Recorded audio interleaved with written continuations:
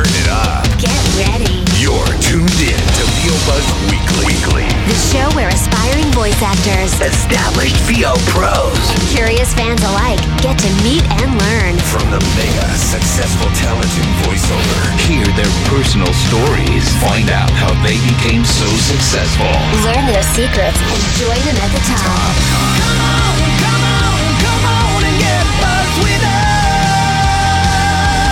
We know that you have a dream. Go be all you wanna be. So come on and get buzzed with us. And now, prepare to get seriously buzzed with your hosts, Chuck Duran and Stacey J. Aswad.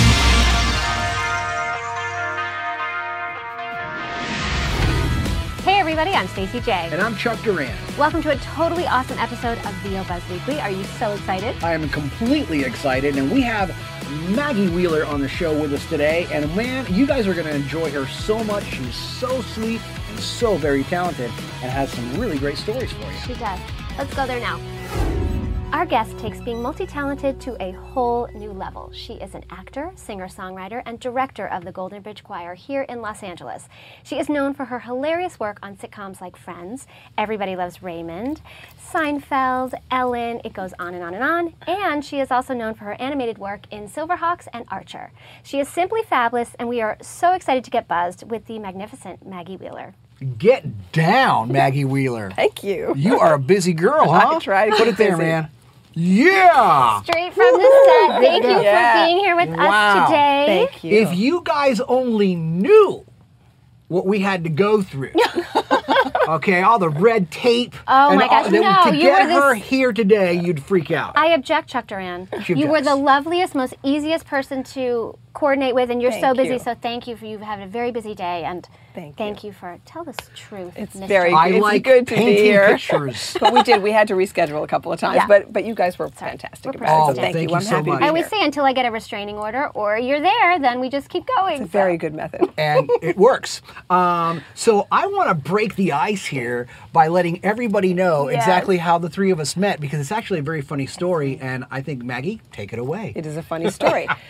Okay, so let's see. I was getting ready to go to an event, and I was also preparing on the next day to do another event with the wonderful Cedar Fox, who I know you've had on Yes. this show many times. She's extraordinarily talented, and she runs something called Word Theater, which I'm sure she's Yes. spoken about. Yep. So she was coordinating an event, and I was participating in it. And we'd had some kind of a conversation, and she was talking to me about her boyfriend, and then we hung up the phone or whatever happened. I thought, God, what did she say his name was? So I thought, okay, well, in this day and age, what do? You just Google. And so I said, oh, well, I'll Google Cedar Fox's boyfriend or Cedar Fox and boyfriend or something like that. That's what I would Google. And then I, of course, it's not going to come up as a heading. So I went to images because I thought, oh, I'll find a picture of Cedar Fox and boyfriend. And instead, I found a trillion pictures of Cedar Fox and you.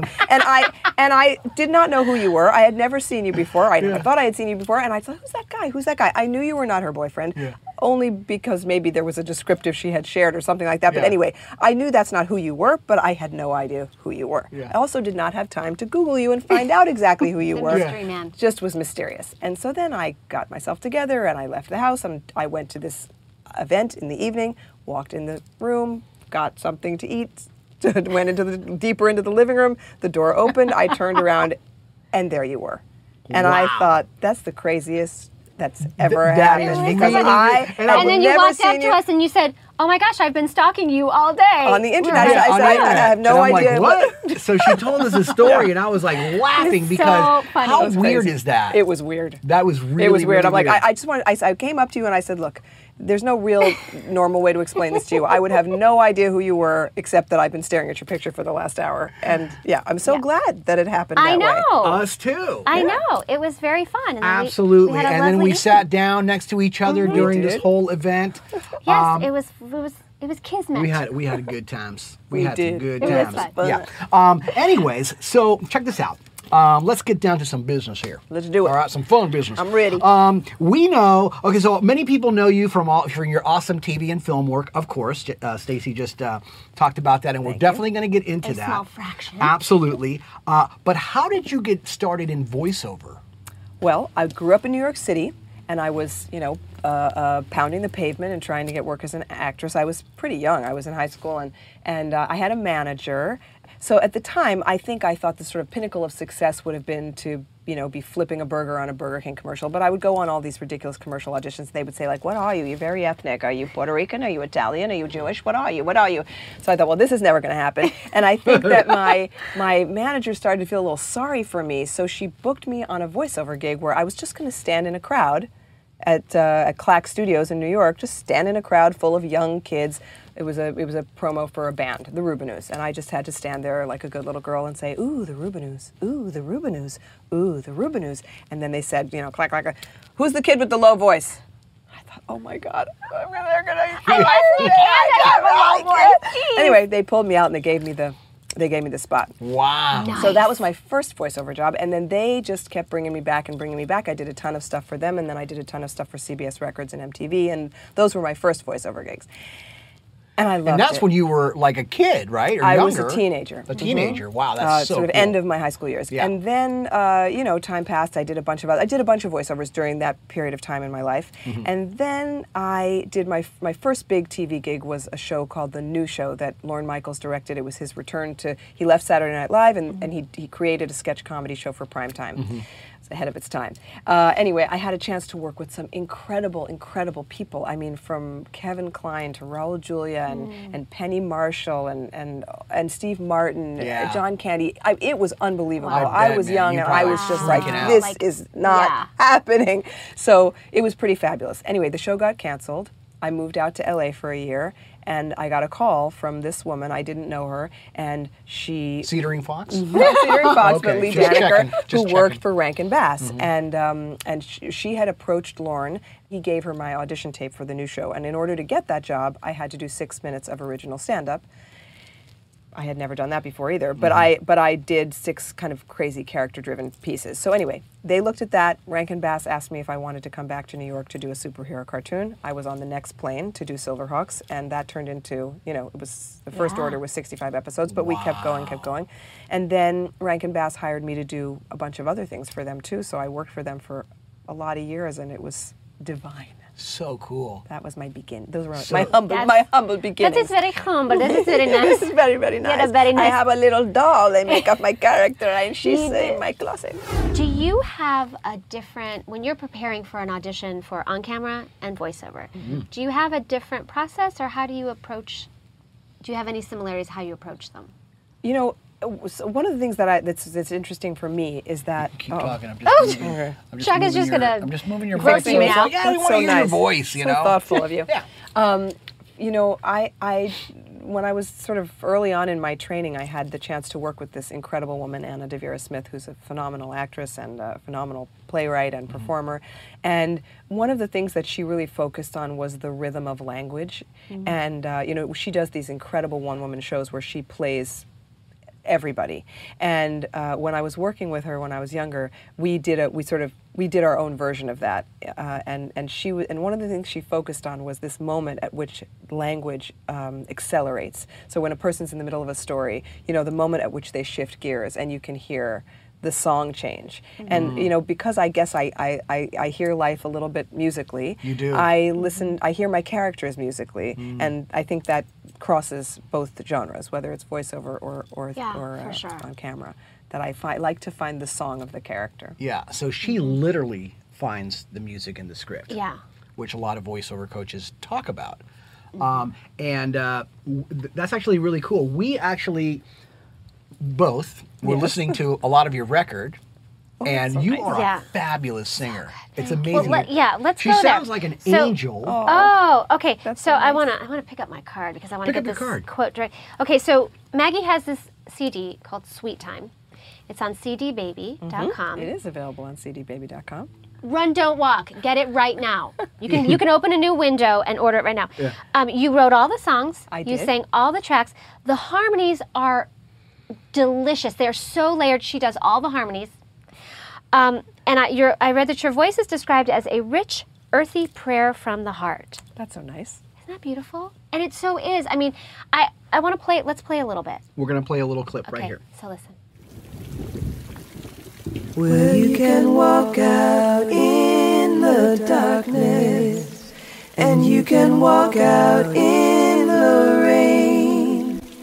And if you listen through the thunder, you will hear something calling your name. Sometimes you have to listen. Sometimes it's almost gone. But if you try, you will hear it. The voice is telling you to press on, press on, press on. Wow. So so that's called Press On, what we just heard. We just heard a little glimpse. Yeah. How awesome is that? So when you went into the studio to record this, was it on a 1-by-1, or was all the stuff already formulated and written and you just went in and did, like, you know, in a period of obviously weeks and months or whatever to record, but was it all written, or was it little by little? Let me think about how to answer that. I like to work on GarageBand a lot, so I had worked out what I was going in there to do, and then there was also sort of a margin for experimentation with a song. If I'm recording something and I don't like it, then I'm going to fool around until I find something I do like. But it wasn't written like. No, not notes. No notes But- on the page written, right. but yes, written. And yes, I had worked out pretty much what was happening. Although there's one cut on it which is called Anana, and Anana? the choir that I direct in Hollywood, I co-direct with a gentleman by the name of Emil Hassan Dyer, who's fantastically talented, and he loves vocal improv. That's his thing. He's a vocal percussionist, vocal improv guy, and so we improvised that song, and then we went back in and kind of. Sang over it. So all that one just sort of happened in the moment. It's haunting, it's inspiring, it just takes you through so many different emotions and levels of, it's just Thank you. so beautiful. Do you remember, this is a technical question, but do you remember how many tracks you laid down on we're talking, a lot of the stuff is a cappella, so it's just all most of harmonies it, and beautiful.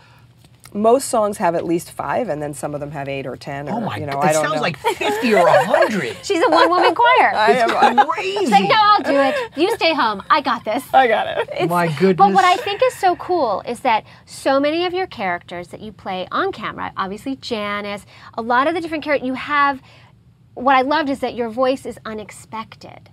Your singing voice, because you think, automatically it's going to have a certain resonance or tone, and it's just so rich and just grounded, and I love that. And you also did What a Pair. You do a lot with What a Pair I do that benefit. every year. I'll be doing it again this year, so that's a beautiful breast cancer benefit that's done every year, where women sing Broadway duets together, and I do it every year with Kathleen Wilhoit, who's fantastic, wonderful actress, incredible musician, also was the voice of Pepper Ann.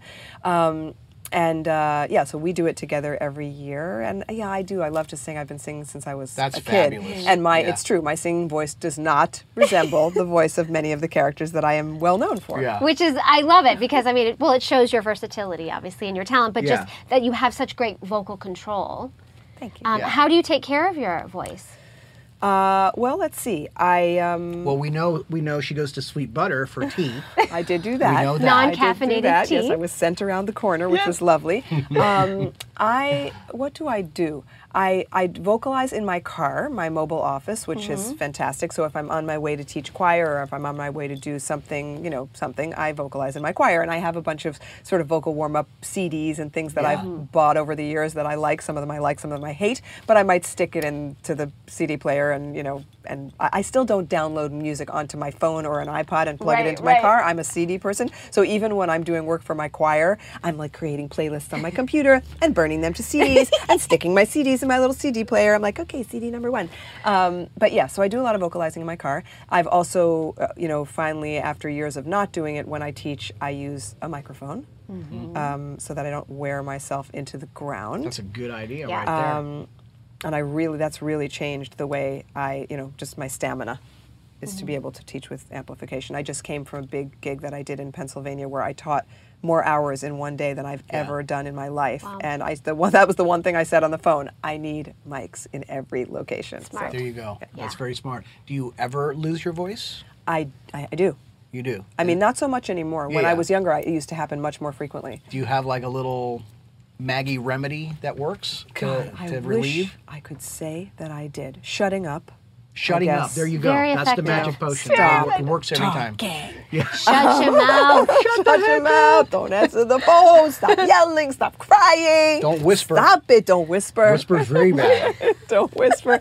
Yeah. No, I mean, I've tried things. I know, I remember I was once at an event and we were supposed to get up and sing and perform and I had lost my voice and this woman came over to me and she said, try this. It's fantastic. And it was like, one of those things. Snapple? Hurricane, tornado, vocal, or hurricane. I don't remember. It was many years ago. Anyway, it was in a dropper.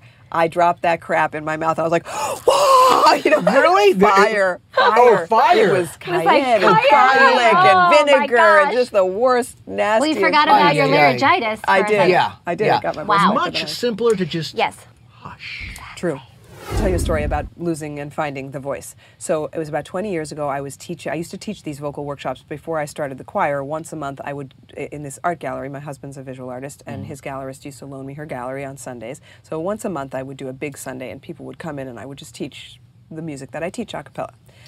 And that was before cell phones and email and all the rest. So it took 120 phone calls to get people into the space, and then I would rent chairs and all that. So I was doing some body work with this crazy dude who was like passing through town with no material possessions on his way to taking his trailer across the Mexican border to heal the people. Yeah. And he did some kind of crazy business on me, and like he hit the grief spot at the bottom of my foot or something like that, and I sobbed. Anyway, I woke up the next day, no voice, and I mean none. And I had 80 people coming to this event, and I had no way of reaching them because you couldn't. So I called him up and I'm like, I don't know what you did, but you need to undo it because put my grief I have back. to I need my teach. grief back. I need my grief. Give me back my grief. I have a 3-hour workshop I have to teach. And so he met me at the art gallery. This dude was heavy. He met me. We went into the back room. I don't quite remember what happened, but I do remember there was like some singing in my mouth, some humming, some singing, some stuff he did over me. I sang in his mouth, he sang in my mouth. We weren't touching. Let me establish that, okay? Okay, good. Yes. We were not touching. But there was a Clarification. lot of woo-woo stuff that went on there. Yeah. And at the very end, he stood me up and he said, okay, so now close your eyes, unzip. Imagine that you're unzipping yourself, and step out and let your spirit self, let the highest thing that you are, step out into this experience, into this room. And I stepped out and I sang for 3 hours. I had all I needed. And he sat directly across the room from me. And when he got up and left, bam, Gone. it was gone. Whoa! Just Sharon. Holy Don't know where he is today. Our camera guy. So just the question passed out. is, Maggie, Yes. is this your best self that we're seeing right now? Oh, yes. Did you? I wonder. I heard a zipper noise before she came. That's trippy, That's man. trippy, right? Really I'll never trippy. forget it. Wow. I mean, that's a moment. Do you know this guy still? I don't know where he still is now. around? He left. He moved to Australia, and that was the last we heard from him. Wow. But He's he was, walking about in Australia, maybe. He is barefoot, Interesting. healing people, unzipping people. Unzipping people's best self. That is crazy. Wow. Here's a question for you. You don't hear that every day. Not ever, No. Okay, actually. good. Never heard a story like that. Thank you for sharing. Wow. Now I'm a little scared. Don't So, be afraid. if you were mentoring aspiring actors, camera or voiceover, what are maybe a few things that you would tell them to help them succeed? I would tell them several things. I would say have a full life. First, highest on the list. Have a full life. Have things that you love. Have things that make you happy. Have other things that make you happy, because there's nothing like that intense desperation with everything hanging on needing to get the job to make sure that you don't get the job. Yeah. So for me, at least in my own experience, the best times have been the times when I've had when my life has been full enough that when I go into that room, it's not that I need, it's that I have something to bring and something to offer and something to give, but not that I'm, in Desperate that in any way. desperate Yeah. state. So that would be the first thing. Fill your life with things you love. That's beautiful. I love that. The second thing would be, I think I spent a lot of young years in my career thinking that I needed to figure out how to please the people on the other side of the desk and fit into what they wanted. And, you know, I think that for me, the kind of breakthrough moment was when I realized that it wasn't really about that. It was about doing what I wanted to do and taking the chance to see whether or not it fit what they wanted. So I think maybe, you know, it's not about not being a pleaser. You know, sometimes you have to do a lot of tap dancing and a lot of people pleasing in this industry. But it's just about, I don't know, holding on to who you are, holding on to yourself, and knowing that that in and of itself is a gift. If you walk into the room and you're in possession of your authenticity, you are ahead of the game. That's a big one right there. Amen to that. Okay, show's over. See you later. And we'll see you next good. week. That was amazing. Okay, Yeah. I think that's all I got. Yeah, that's She's great, that one. man. I mean, those two, what We nuggets right drained there, the man. top of it. Right? You could freaking do a seminar on that one right there. Yes.